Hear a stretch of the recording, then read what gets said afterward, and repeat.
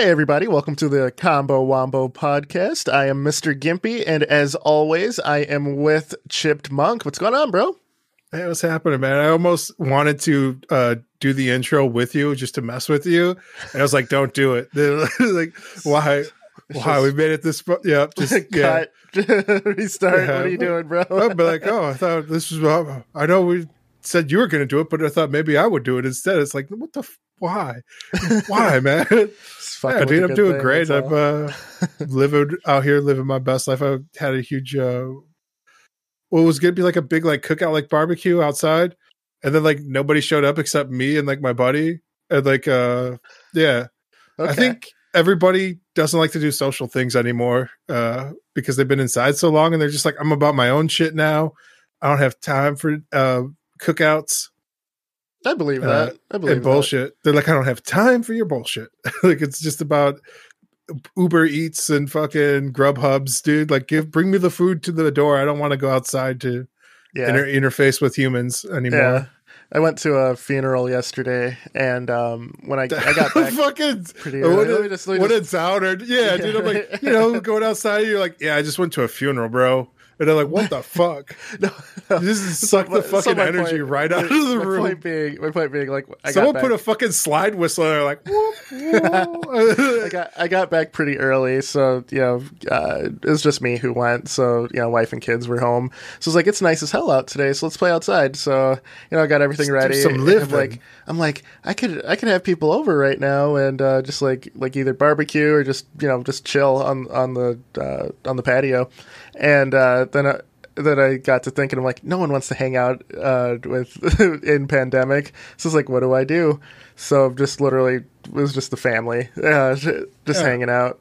So, because I think we'll get back to cookouts and stuff being the norm, but I think it's like still kind of fresh, Just I don't know. I feel like everywhere else except here, because like we have like such long winters and shit, where we don't necessarily have the ability to like hang outside as much. I feel like everywhere else in the country, like people don't give a fuck. They've already been out hanging out, having like cookouts and stuff. I feel like only here in like the frigid Midwest where like it gets -20, where it's like 4 months out of the year where like already in like a self lockdown of like trying to survive. So I think like it's harder for us to like spin back up, or we're just like, fuck it, I'm already living. For sure. It's great weather. It was like snowing literally last week here, dude. Like, yeah. Then it's 80 yesterday, so it's a game changer. It is. You gotta get out there and enjoy while the sun's shining. It's one of those things like in the Midwest is once it hits like above freezing, if you get like that first like 50-degree day, people are like busting out shorts, and they're busting out jorts, dude. Yeah, for sure. For sure they are busting out shorts. And anyone who like lives in a climate where it's like warm all the time, they're like, you're wearing shorts at 50 degrees, what the fuck's wrong with you? And that's it's the norm here. It's great. It's what it is. So I was talking about games that I've been playing lately. After 63 hours, I finally beat Neo 2. Finally. How was it, man? Yeah, it was amazing, man. It solidified its top spot in my action games list. It actually overtook Ninja Gaiden 2, or Ninja Gaiden Black, I should say. And what about Ninja Gaiden 1 on the NES? Yeah. Yeah. I mean, I consider those two different categories. Like, one's like an action platformer, one's more of a hack and slash kind of a thing. So, but yeah, it was a fantastic game. It had the same issue that the first game had, where it has like a really good boss fight, like 3 steps before the true final boss fight, where the true final boss fight in the first game was a pushover and very easy. Yeah. Same thing with this game, where I'm pretty sure I beat it in 2 tries. Was it you telling me this? I want to say it was you, where it's like you can. It was like this in like Shovel Knights, where they're like the bosses were easy, but I can't tell if they're easy because like they were just like really like easy to read and beat, or because the game taught me the mechanics so well that I could implement them by the time I got to the boss and like just destroy it, because the game like taught me how to play the game better during like my time with it. It was when I was playing Cuphead and we were talking about that. Yeah. So does it feel like was it an easy boss, or did you just get good, as the kids say? It's definitely, like, looking back as I streamed it, looking back at the stream, I think it's the game taught me how to play it. So the final boss shifts into like 3 different yokai forms, and each time it shifted, I knew exactly how to counter that shift or what to look out for, and it had like area of effect attacks, but I'd recognize the animation where it was like charging it up. So yeah, I guess the game did a great job of like preparing me for this. There's a couple of really good fights where it kept you on your toes, where you had to have your counters like perfect, otherwise you just like ate a ton of damage. So, but yeah, really, really, really good game. It's a hard recommend though, because the game is like notoriously difficult. Yeah. So I'd say if you like the Dark Souls, Sekiro, all those types of games, definitely give Nioh 2 a chance. I think that the Dark Souls fans will take issue with the instanced worlds, just because there's no world cohesive level design. But also I think that if you take the time to learn the combat and all the different weapons, and the fact that your number stats and your armor really mean nothing, and it's more of like weight and like the effects that matter. Because like I beat the game like running one of the first armor sets you get in the game, just because I liked how it looked. Yeah. And I just kept like leveling that up and doing this what's called soul matching to give it new abilities. So like I gained extra life from just having a full set on that on. I was resistant to paralysis completely, just because I like leveled it and altered how it was. So definitely a game where you can min-max, but you have to stay on your toes because of the combat being so visceral and so fluid and so quick. And like I said before, I'm about to sneeze, so excuse me, but adding a like active reload mechanic that Nioh 1 did, where it's like Gears of War, where you have to hit right bumper, to charge your key to keep your attacks going. It really added a lot to the melee focused combat, where like games like Dark Souls, Hellpoint, missing like another one, like we'll just leave it at that. Lords of the Fallen, where your stamina goes and and you have to just wait for it to charge back up. This game you could keep it going and the stamina's like charge up. So it was good stuff. Again, I don't really do new game pluses. I think I'm gonna go and do the DLC next. I'm gonna take like a week break though, because after 60 hours, I think I've experienced it enough. Yeah. But it was good stuff, man. So now, any games that you've played the last couple days, or are you just chilling in real life, or? I've just been like chilling. I've been going out, enjoying the weather mostly. Like I've been outside. Yeah. Like most of my weekend was just spent outside. During the week, I took a vacation from work the week before. So when I got back to work finally, I was like, I need like a secondary vacation just to recover from the vacation when I'm back at work, dude. So that's a real thing. Like, you need a break just to recover from the break, honestly. I met around with Unity a little bit. I started trying to make like a random generator. So I kind of got that working. Whereas like I could like spawn random objects. So yeah. I did a little bit of that, and then that was it. Like I didn't go in too deep. I was like, let me try and like mess around with this while I listen to these audiobooks. And so I got a little bit working, and then I was like, all right. And I was like, I kind of have an idea. And then I thought I wrote down like this game prototype. Okay. And I started checking my notebook, and I didn't see it in there. And I'm like, what the fuck happened? Interesting enough, is like a prototype for like a roguelike game where it's 3x3, like a grid. Okay. And like you just like kind of move your piece across, and then like there's a lot of modes like this now almost in a lot of like the mobile games as well. Yes. But like the first time I saw it was like an HTML5 game from like a game jam, where someone did like a card roguelike. Yep. And I was like, this is cool. It was kind of like Slay the Spire if you played as the card and the card leveled up instead of like using the cards to fight. Yeah. So like the further you get, you obtain points, and then like you can buy more stuff at like when you died, because you're gonna die. But I like that concept, and I was like, I kind of want to do that. I just want to rip it off, honestly.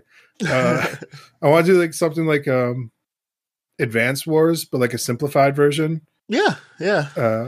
I really think that, and I've always thought this, especially since my love for roguelikes has been apparent, and I think that everyone who's been listening to the podcast over the past, however many episodes, realize 10 years that I keep slipping in like references to roguelikes. Like I said, I've been playing Loop Hero again, Slay the Spire. I've mentioned Binding of Isaac's my favorite roguelike of all time. You mentioning that, I feel Advance Wars is one of my favorite like turn-based strategy games ever. Yeah. And I really think that its gameplay would lend itself very well to a roguelike.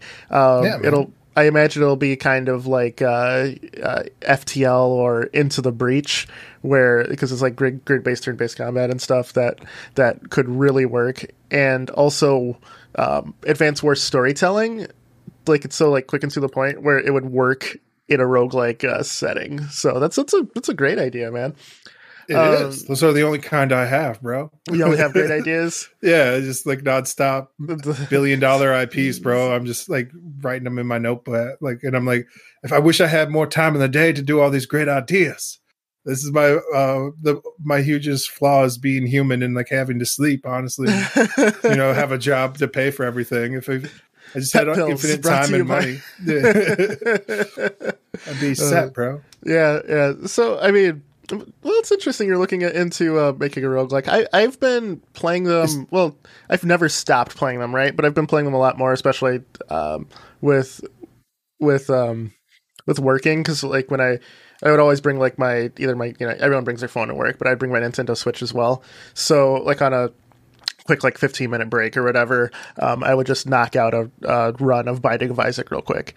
And sometimes like I'd be a really good run, and I'm like, well, I beat the mother, I'm going over to the depths, and now I'm fighting Satan himself. And so I'm like, okay, this run now has went from probably a 10-minute thing to 35 minutes. Luckily I was in charge, so when I came back after 35 minutes, they're like, Scott, what the hell? And I'm like, hey, don't worry about me. I am the manager. Yeah, right? Guess what, Holmes? I am the manager. Right. I'm like, hey, deal with it. Did you just, fight through the depths of hell in your day? What have you been doing? Nothing? Yeah, exactly. See your work, Timmy. Exactly. So it's just being defensive. Did you pick up the new Binding of Isaac DLC that how did you feel about that? I heard it balanced a lot of issues. They fixed some of the game breaking things where it's like if you get like these 2 or 3 items, like you basically win. Like for the infinite runners or like the streamers who always like go for like those things. So, those issues, and I know we talked about this in a podcast prior, and I looked into that too. Those issues were fixed with like a hot fix update, because Rebirth was the first remake of Binding of Isaac. Then Afterbirth came out, and Afterbirth introduced some of the things you mentioned of having 2 or 3 items where you could it's just like instant win. Afterbirth Plus came out for it was a free upgrade, and that fixed everything. And then now the final DLC's out, which I can't remember. I think it's Repentance is what it's called or something like that. But and then that added so much stuff where I can't even go into it, from the new bosses, new stages. It's incredible, and I'm loving it. It definitely breathed new life into a game that I've been playing like consistently for years now.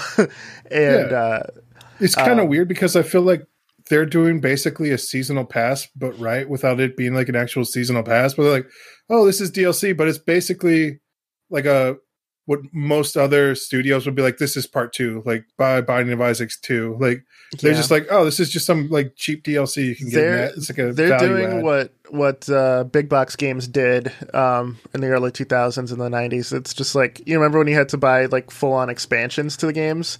It's exactly like that. So you had like Half-Life, and then you had Half-Life Opposing Force, and where it's just complete add-on. That's the model they're going with, and it's incredible, man. It's I can't speak highly enough about it.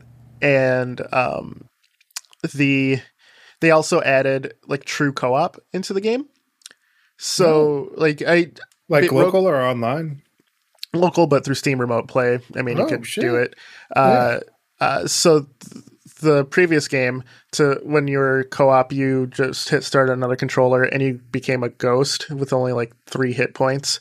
And it was super bare bones, and like the co-op person could do basically nothing. You just had your main bullet and you're shooting that. Now they call it like girlfriend mode. Yeah. Now you are actually another instance of whatever character of Isaac you choose. You have your own character. You have your own health points. You have your own power ups and stuff. And it was like one of the big things for me. I have another buddy who loves roguelikes just as much as I do. Sir Trek, shout out.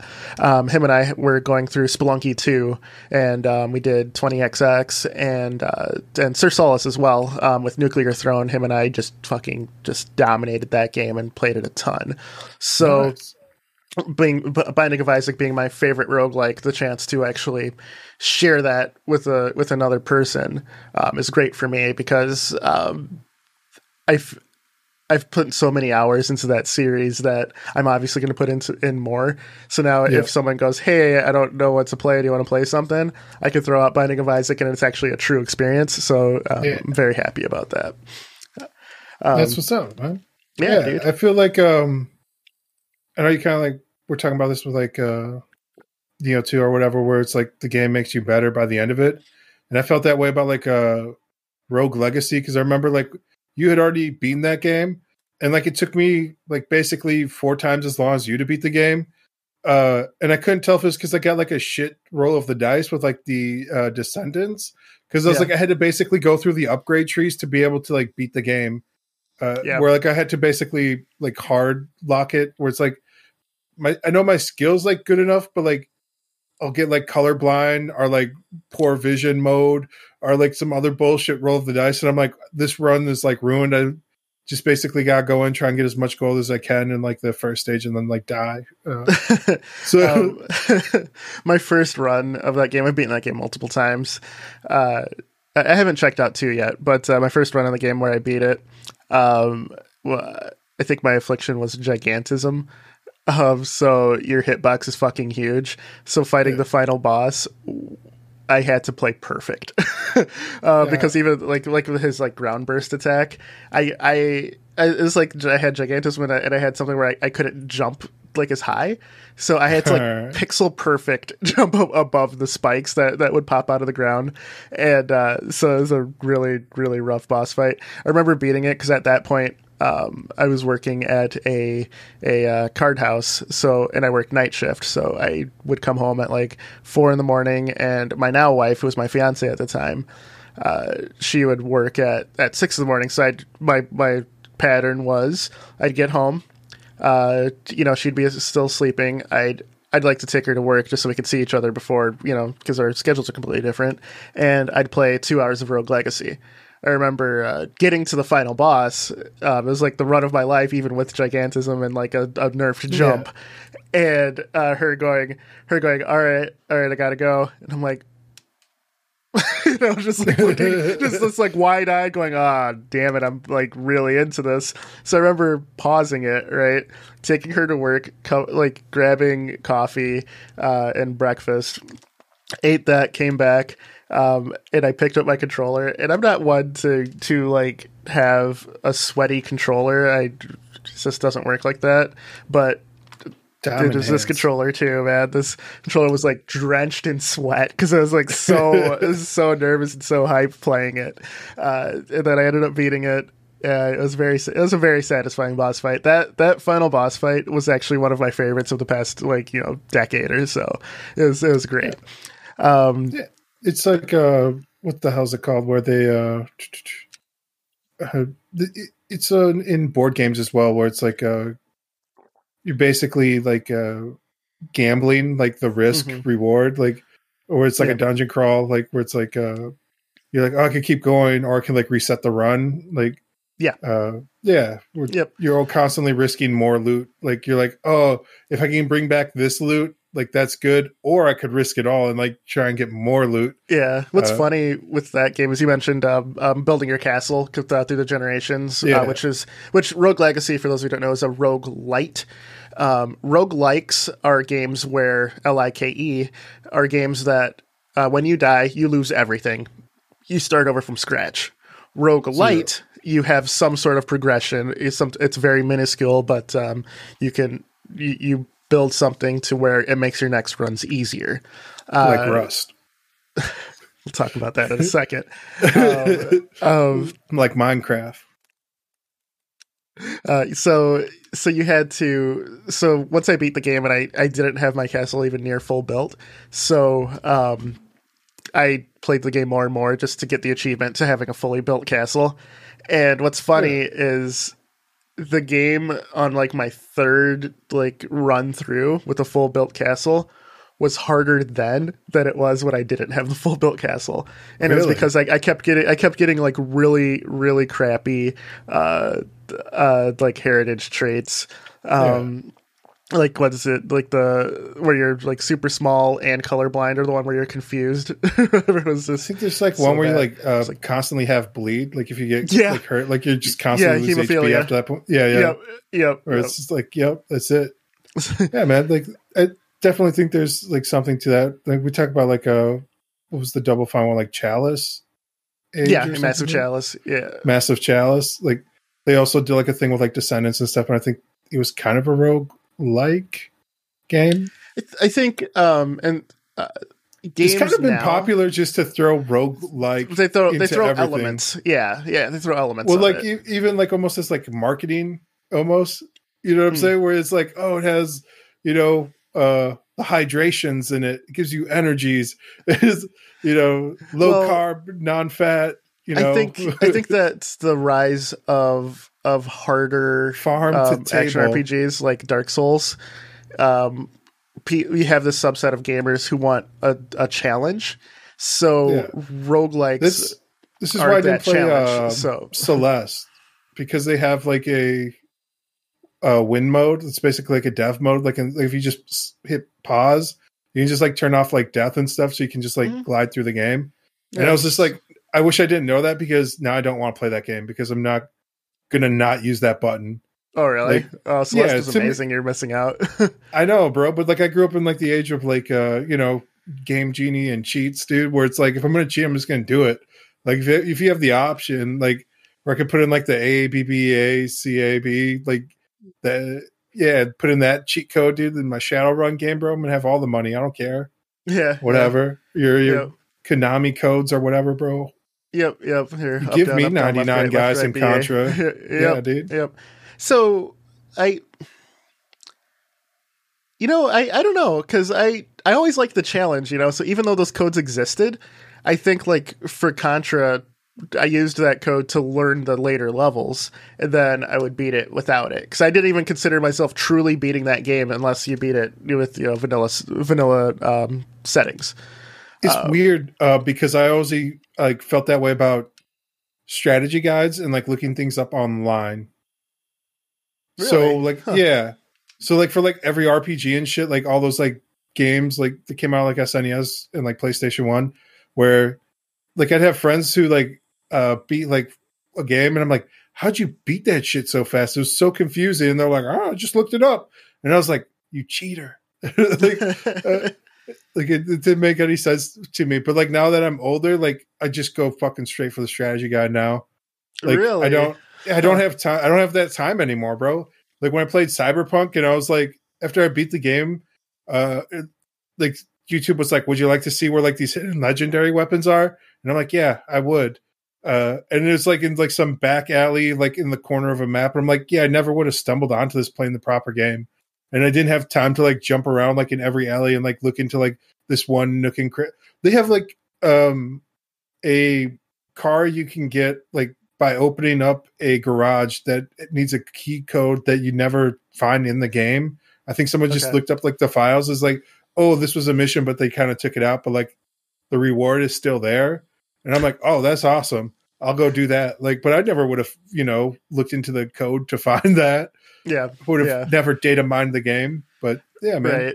Right. There's something. Go on. No. I was just going to go on with my point for roguelikes, but you had a thought. It's gone now, bro. Like, it's perfect. This has been the combo one, but no, I'm kidding. But yeah, like I think people looking for a harder challenge, and it's because games now are, for the most part, you can just like head into wall, beat these games without really any true effort, right? Like, so games we here's grew another up thing, on, though. Yeah. Did we just all get better at video games too, though?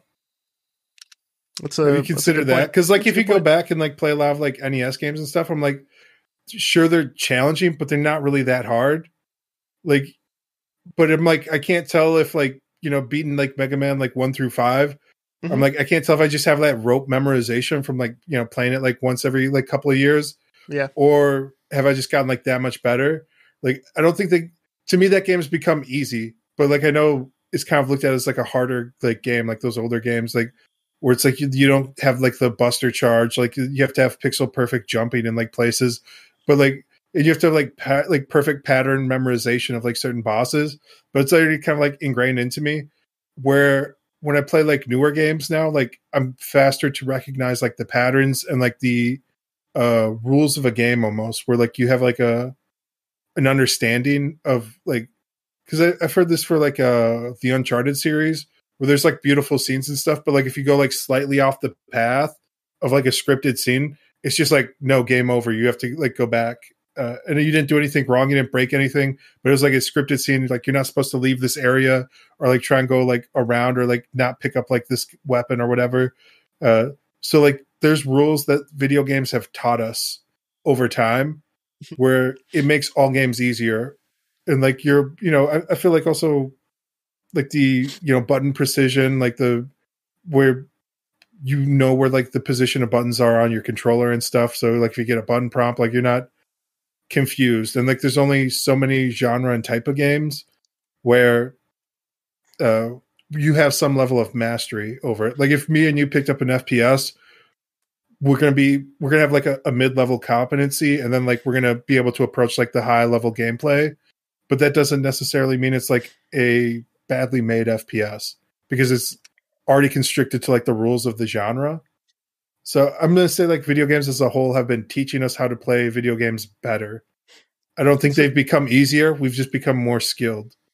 That's a good community. To that. I think that retro games and like the Mega Man series, like when the Legacy Collection came out, I remember Twitter going, how the fuck did anyone beat this game? Because like like younger people were playing it, and they're like, and like a lot of them have like this quitter mentality of like, this game's too hard, I'm not going to play it. Or they just like, in the Legacy Collection you could save scum it and then just save and then keep trying, which is whatever, man. I think that for me, who does that? Why would you save scum Mega Man, dude? That defeats the purpose.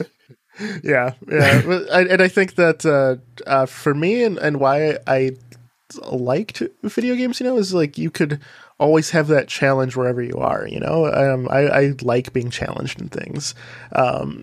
Like easy mode existing is fine, but for me, there's like a sense of gratification that comes from a challenge, which is why I lean into roguelikes. Don't get me wrong, like I love games nowadays, like the Uncharted series you mentioned. They're phenomenal, dude. They're great games. Like I absolutely love them. Are they difficult? No. Like you can play it on hard, and it's actually like decent challenge, but overall they don't hold a candle to the Contras, the Mega Mans, the Ninja Gaidens of yesteryear. But sometimes that's not what you're after either. Like their point is like they're a popcorn movie that you play. Like, and sometimes that's all I want. Sometimes I just want explosions. Not when it's Ninja Turtles by Michael Bay, but sometimes that's what I want. Sometimes just had to it's good, man. Like, yeah. Why you gotta bring that up, bro? Nobody's even talking about Ninja Turtles and Michael Bay right now, bro. I just brought up Explosion. It's a great popcorn, flick. Like, if you're giving examples of great popcorn flicks to enjoy, it's definitely one of them. You're putting it up there with like the Uncharted critically acclaimed series. So yeah, I can see that. I can see the parallels, definitely. Man, it's like you're saying, like this crazy, like backwards world where you live in, where Ninja Turtles is good. Yeah, it's fun, man. It's like I'm not saying like it's no Citizen Kane or whatever, bro. Like I don't know what lofty expectations you have. Like, you should watch that Mortal Kombat movie, didn't you? You said you liked that. Sure did. Yeah, I did. People have been dunking on that. They're like, my mom likes it, so it's probably bad. Like that's somebody's legitimate review of Mortal Kombat I heard the other day. So I want to watch it. I still have to see that. It's good. It's a good B movie. I think if you keep your expectations, here, that'll surprise you. It does things from the game that you, having played the game, will recognize and laugh your ass off at. Kano steals the show. Kano's the greatest. And if you play any of the new games, they do some bread and butter combos from the games, which is very interesting. Like, since my main was Kung Lao, there's a scene where Kung Lao does this little combo where he takes his hat and he starts doing a combo that's one of Kung Lao's just main tools that you have. Moves. And I'm looking at it, I'm like, damn, that's a great attention to detail from the director, because that's 100% from the game. There's a point in the trailer that you saw where Sub-Zero creates an ice wall and throws Scorpion into it. That's also from the game. That's legitimately his throw in the game, which I'm like, yeah, that's cool. Right. That's cool. He had it. But I'm getting off topic. So with roguelikes, it's the Infinite Challenge, bro. And like the rise of Dark Souls and stuff, I think made roguelikes easier to stomach for the greater public at large. And then you have, I think you can, and with the rogue genre too, you have such a vast wealth. You could take every single video game genre and apply it like a roguelike formula to it, and you could have like something new and great, like Cadence or Crypt of the Necrodancer. It's a rhythm game. You're running around a dungeon to a beat, it's and it's a roguelike because it's you're fighting monsters, you level, you keep going deeper and deeper into the dungeon. If you die, you lose everything. It's fantastic, and it was good enough where these indie devs, Nintendo was like, hey bruh, can you do that but for Zelda? And they did, and Cadence of Hyrule is fucking amazing. So, you take that, you take a rhythm game, roguelike, it works. Binding of Isaac, it's always compared to like Legend of Zelda, right? Like Legend of Zelda Dungeons, and with like shooter, like shmup elements, and it your works, Smash man. TV. Yeah, your Smash TVs, and it works, and you have like the orbiting stuff like Smash TV. A lot of the power ups from Binding of Isaac and Smash TV are live next to each other. I also love Binding of Isaac's like grotesque art style, and it's like sophomoric humor with like the poop stuff everywhere. Everything about that game I love, and the story is dealing with just like depression and just like this religion versus like nurture and things like that. It's like, if you actually look into it, it's ridiculous. Darkest Dungeon, Darkest Dungeon could be just a board game that you play. It could be like could live next to like Arkham Horror. It basically is Arkham Horror, but with the insanity like, element and stuff. It's fantastic. Like it's in like the Cthulhu tabletop like games where they have like a sanity checks for everything. Yep. So it's like every time you run into like something scary, it's like, all right, you're gonna lose some sanity now, and eventually like everyone's gonna die in your group. Yeah, in Darkest Dungeon, I fought the great old one, one of the cosmic bosses, and one of my guys went insane, and I had to not only fight the boss, but fight my buddy who went insane and kept attacking my party. And he was also our healer, and so like him being insane, he would like hit our party and then heal the monster. So you're dealing with that, and it's one of those things where it's just you have stories like that in every roguelike if you take the time to play it. You look at like a Dwarven Fortress, where like Fortress, it's like, you know, a auto-generated world, but like it puts elements in there where like any kind of story can like unravel from like, you know, just the elements that they put in place. Where, yeah, you know, like if you're like not paying attention to where your dwarfs are mining, like their caves can get flooded, and then like some of the dwarfs get depression, like from like the previous dwarfs that died, and then like sickness and disease can spread, and like like there's enough. I know that game was like text based, and they're finally making like a proper graphical user interface. There's always been GUIs for it. It's just they're kind of like combining the best ones for it. I haven't tried Dwarf Fortress out, and it's I've been crazy. waiting for the 2D interface for it. Yeah, gotcha. I'm not reading text and shit. Dude, like one of the first roguelikes I played was an ASCII game. Yep. And it was like ASCII for everyone who doesn't know. It's just like, you know, numbers and letters on the screen art. to represent art. Like, you know, it's like the keyboard, like the 256 characters or whatever, and so it'll be like a lot of like ampersands or like you know, the @ symbol and so like make walls and stuff out of that. So yeah, like it was one of those, and like you had to like hit numbers to like choose basically like a D&D style character, and then like you like grow them, and then they die after like level 3 or 4, and then, you know, you get better and you learn more of the rules and try and figure out like the best combinations. But like that type of gameplay, it does lend itself to like everything, really, you know. So but like after going into like delving that deep into it for like Dwarf Fortress, I'm like, I can't do another one of these, man. I need some of the nice things in life, and it looks like they're trying to make that. I know the guy's been like doing a Patreon to like get it up and running. Yeah, and I think they have like a Steam page, and I think it's supposed to release this year, or maybe it released last year. That guy works on his own time, so I think that he's always pushes it back. He's a fucking lunatic, dude. His update or the AI he made for Dwarf Fortress is a roguelike that's been in constant development for near 20 years now, right? And he's been working on it since like a little kid with his bro, and like, so it's been like a passion project that they do. Yep. And so he's reached a point where the AI sometimes does things on its own, which is incredible. So there was an issue where the dwarfs would steal armor and weapons from chests and hide them.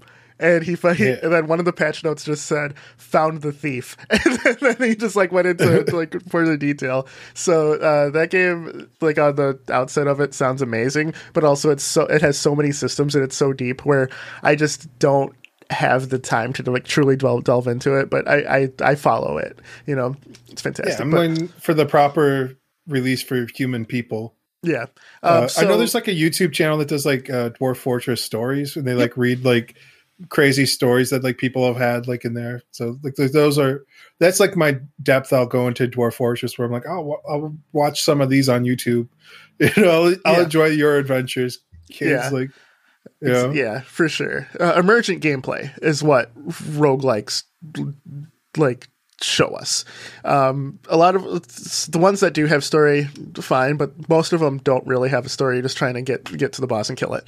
But there's so many emergent stories for what happened, whether it's Slay the Spire. I talked to one of our mutual friends, Heart on the Table, who I gifted Slay the Spire to him for Christmas, and because knowing how he likes CCGs. And he's been playing that game nonstop, dude. Yeah. I think I created like every time I'm on Steam, I see him on there. I don't talk to him anymore. Like every once in a while I'll text him. I'm like, "What's going on, man?" He's like, "Nothing, man. You know, just kicking it." And then like I'll come home and like on Steam, he's like, "Slay the Spire." I'm like, "Son of a bitch." Yeah.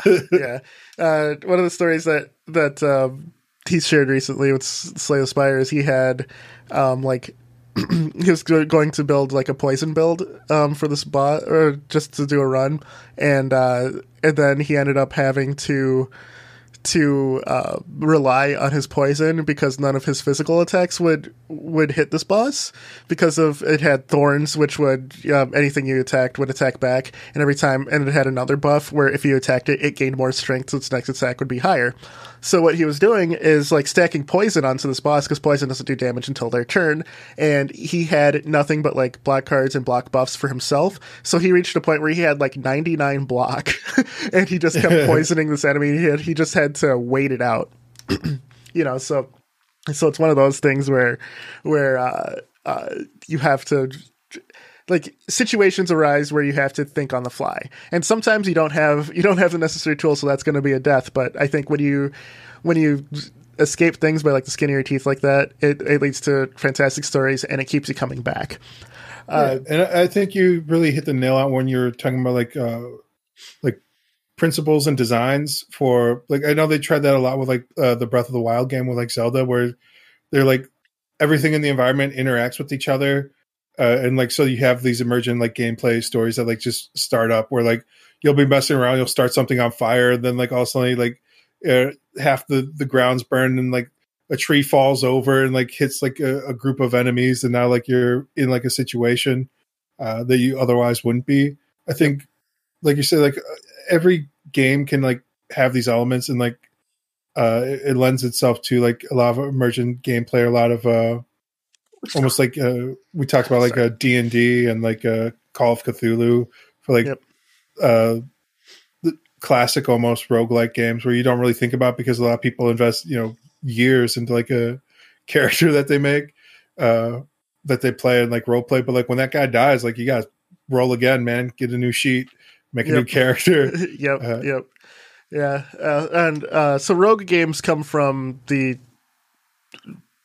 original game called Rogue, which was an ASCII dungeon crawler, and it's one of those games where roguelikes have probably the longest shelf life if you like those games. Rogue came out in the 80s and people are still playing it. It actually just got released on Steam not too long ago with like a graphical interface, and you can buy it for $5. A game from the 80s, I might add, that people are still paying money for to play, and it's still full of emergent stories.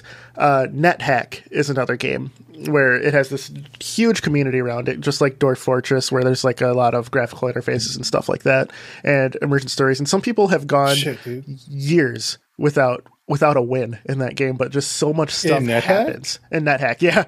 Some people go years with it, and I've played NetHack. NetHack is amazing. Same. Yeah. So I was lucky enough to get NetHack in years, bro. Right, but those memories that you have, I'm guessing they're all good, right?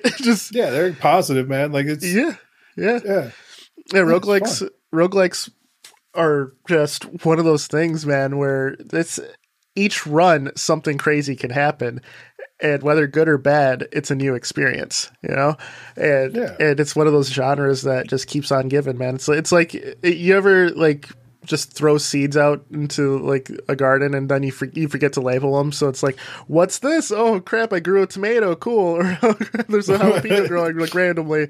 It's like that, but every time, so I love it, man. So what you're saying is when you make a roguelike farming sim, like Stardew Valley, but that with could some work, roguelike, man. That could work. Every genre. Yeah, man. Every genre could be a roguelike. I feel almost that because it's been such a popular franchise, and there's a lower barrier to entry. Almost like the indie community's been like flooding the market with them, and like. Not in a good way, like a lot of like generic roguelikes, like a lot of like asset flips, if you will, of like, here's a roguelike, enjoy. It's like it's super apparent on mobile as well. Yeah, where it's, I don't know, I feel like it's almost killing the genre almost with so many subpar products for games. I think every couple of months, another tentpole release in the genre comes out where that keeps it afloat. But that can be said for every gaming genre, though. Like how many throwaway FPSs are released daily?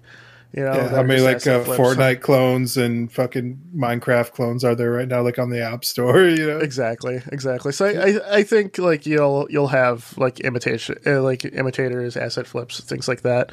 But every so often you get games that just shine through, and like one of the things that I didn't think I'd like. Have you ever played Dicey Dungeons? No. It's like a card plus like dice rolling roguelike that kind of like pen and paper. Do you ever play pen and paper? Yeah, I have played pen and paper. Yeah. Is it like that kind of? Or I'd compare it to it. That's fair. That's fair. Oh. But it's one of those things where it's such a simple concept that just lends itself to emergent stories and just great gameplays, and it's always the one more go feel. Which one more run. Exactly. And then it's like you're saying, like sometimes you get those runs, those perfect runs where it's like you're at you just fucking cutting through everything, and you're like everything's coming up for you, like the cards or whatever, everything, like the drops. You're like, this is perfect, this is great. Yep. And you're like feeling it, and you beat everything, and you're like, I won. Yep. I did it. No other genre and in the same game and sometimes in the same run can make you feel like Superman going through a world made of cardboard, and then a regular person going through a world made of steel. You have both extremes, and just overcoming some of that is great. Sometimes in Rogue, like in Slay the Spire, I'll take a bunch of curses to make it harder, because like beating a boss with all of these negative effects is like that sense of accomplishment. Like it's like one of those things where I don't want to say you make your own fun, but you make your own challenge. It's like you only get challenged for what you're comfortable with, and roguelikes really lend themselves to doing that, which is phenomenal.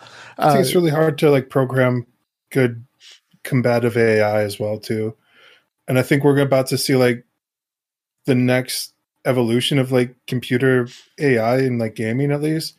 Yeah. Where they're using real players as like the training models for a lot of like, I know that like EA is already kind of doing it for like I want to say Battlefield, where they're trying to like learn from like online matchmaking. I know like I think I saw like a GDC with Blizzard's doing it for like Overwatch, and I think they're doing their neural network like studies, they try and catch cheaters and stuff. I know like they're doing the same thing with on Steam for Counter-Strike, where they're using AI to like try and like catch cheaters quicker and like ban them. But they're also using it to like, but they're also using it to train AI as well to like act more like a player, like more human-esque. So I think you're going to see like I got into games on like certain mobile games where like you'll play against other people, and like I'm pretty sure like some of these are bots. Like they're not real like people. Because like it was like no human would like do this setup that they're like doing. This seems like an AI that they have programmed to give the illusion of like a challenge, because they don't have anybody that is that bad at the game. But you need like scrubs to like climb up on to like get better. Like so I felt the same way about like a couple of like other games, and then like I had no proof for like the matchmaking and stuff that's going on behind the scenes, but I could see what I'm saying is like there's going to be like that paradigm shift here in like the next 5 years where AI is going to get to the point where I know they kind of did it in like I think Resident Evil 4 or 5, where in the back the game adapts to your play, and like it becomes harder like the better you are, and easier the worse you are. So I could see like a lot of games becoming more adaptive to how you play, and like tailor the challenge for you. And like roguelikes already do that kind of out of the box. but I think like all game types are about to like have that, like start to give you more of that experience. Okay. Ideally going forward. Like yeah. I'm here for it. That's all right. That's all right. Yeah. Yeah. I'm saying games are good and they're going to get better, dude. Exactly. Just like Michael Bay's Ninja Turtles. It is what it is. I get the trilogy. Get the third movie. Yeah, right. So with roguelikes, I have to say, it's definitely like I've said before, my two favorite genres are FPS and fighting. Number 3 is definitely the roguelike genre. Depending on the day, it's probably like if you've seen me on Steam, like I'm either playing a fighting game, shooting game, or like a roguelike, right? Like it's those 3. Yeah. Like very rarely is it something else. So I think that like if you haven't tried it, I think that you can probably find a game in the genre that you'd like, like card games, Slay the Spire, like do you like Mega Man 20XX, 30XX is coming? You like tough platformers with platform combat, Rogue Legacy's there. Dead Cells, of course, which is a better combat model. What else? Like you like over the top dungeon things, Binding of Isaac. You're right. Rhythm games. You have Cadence of Crypt of the Necrodancer, or if you have a Switch, Cadence of Hyrule. Hades was Game of the Year from a bunch of publications, and it's probably one of the most fair roguelikes that's come out in a while. Where I think are puzzle games roguelikes? I would argue that they're not. They have elements, but I think something like Puzzle Quest, with a couple of gameplay tweaks. I think one of them had like a daily run or something. Okay. I think that would constitute being a roguelike. But there's no no, Puzzle Quest did have leveling. Yeah, I think it could be. I think, like I said, there's potential like every genre. Yeah, exactly. Like I can't even think of a genre where you can't do it. Like I'm pretty sure there's a racing roguelike. I just can't think of the name, where it's like a racing game and you're just getting better and better the more races you win. It's. I mean, that's every race game, really. Yeah, right, true. You get more of their digital, Yeah. So get your Gran Turismos, man. Yep. Your Forzas. It was always a roguelike. It's always, yeah. It's always there. Yeah, man. Just more paying attention, kid. So great genre. I'd say for me, my top 3 roguelikes are Binding of Isaac #1, Slay the Spire #2, #3. Right now, I'm going to put Spelunky 2 in that spot. Because because of recency bias, but shout out to Nuclear Throne, shout out to someone by Dodge Roll Games, Enter the Gungeon. There's a few of them. Yeah, there's Rogue Legacy, Risk of Rain 2. Games just came out with one too. The hell was it? You know what I'm talking about? What else is Supergiant just made? Dropped it. Hades. Hades. Yeah. I thought we already mentioned that. My fault. Yeah. But Hades is also amazing. I had to think of it. I was like, "What the fuck is it called?" Greek mythology, Underlord. Exactly, man. So it something for everyone. There's like what I want. There's some FPS ones too. Ziggurat 2 is I think it's leaving early access, which looks pretty good. Yeah, man, I could Wraith or something like that. Anyway, there's a lot. I own a lot. But yeah, those are 3 of my favorites. They're amazing. And now, Chip, I know you, like when we thought about this topic, you said you wouldn't have anything to add. Are there any roguelikes that you yourself like? Do you have enough experience with it to do a top 3? I don't know. Like, I think I've only played like the 3. Like, I played that one OG ASCII ass fucking roguelike. Yeah, NetHack, you said? I played some NetHack, sure. I played like Rogue Legacy, NetHack. I was looking through my Steam library before this, and like I don't really have any in there. Yeah. Like the only thing I saw in there was like Rogue Legacy. It's like, oh, fucking Rogue Legacy, that's right. I haven't played Binding of Isaac yet, and I know it's like blasphemous because like everyone I talk to loves that game. Yeah. But they also like everybody people into it too. Fucking everybody I look at though, like the hours they put into that game. Like if you look at their profile, I'm like, I don't have that fucking time, dude. Like it's like thousands of hours. I'm like, this shit seems too fun. It's too addicting. I played a little. I tried to play Dwarf Fortress at one point, and I was like, I don't get this. Because there's like so much to it, and so I didn't get too deep into that. Yeah. Let's see. I haven't played Slay the Spire yet. Yeah, man. Like, okay. I think I think like all the games we kind of mentioned are all bangers in the genre. Yeah. And I know there's like plenty of other stuff in there as well. Yeah. It's enough where like I've been thinking about it. It's definitely like one of the next 3 type of games I want to try and make is like a roguelike game. Yeah. Where I should probably try and play more and like do more research at some point, but I don't know. There's something you've said this to me too, where you're like, you gotta play like newer games, bro. Like all of your game design ideas are fucking stuck in the 90s. Yeah. And I'm like, yeah, but they're good games, bro. And you're like, nobody likes these fucking games like this anymore. They're way too hard. These are easy, dude. And you're like, you're in your own world, bro. You're always playing your own game. Like this is why you think it's easy. It's just ridiculous. Yeah, it's true. Another game I forgot to mention, Monolith. It's a shmup roguelike that's amazing, and more people should play it. It FTL. Did we say FTL? We did, but I that's one of the first ones that really got the genre rolling. FTL is amazing. If you haven't played it, just play it. Yeah. Into the Breach. Yeah, good stuff, man. Risk of Rain. Yep, I did mention Risk of Rain. 20XX. Yeah, good stuff, man. Great games, man. Yeah, so it's right around the end of the podcast here. We got a couple of minutes here.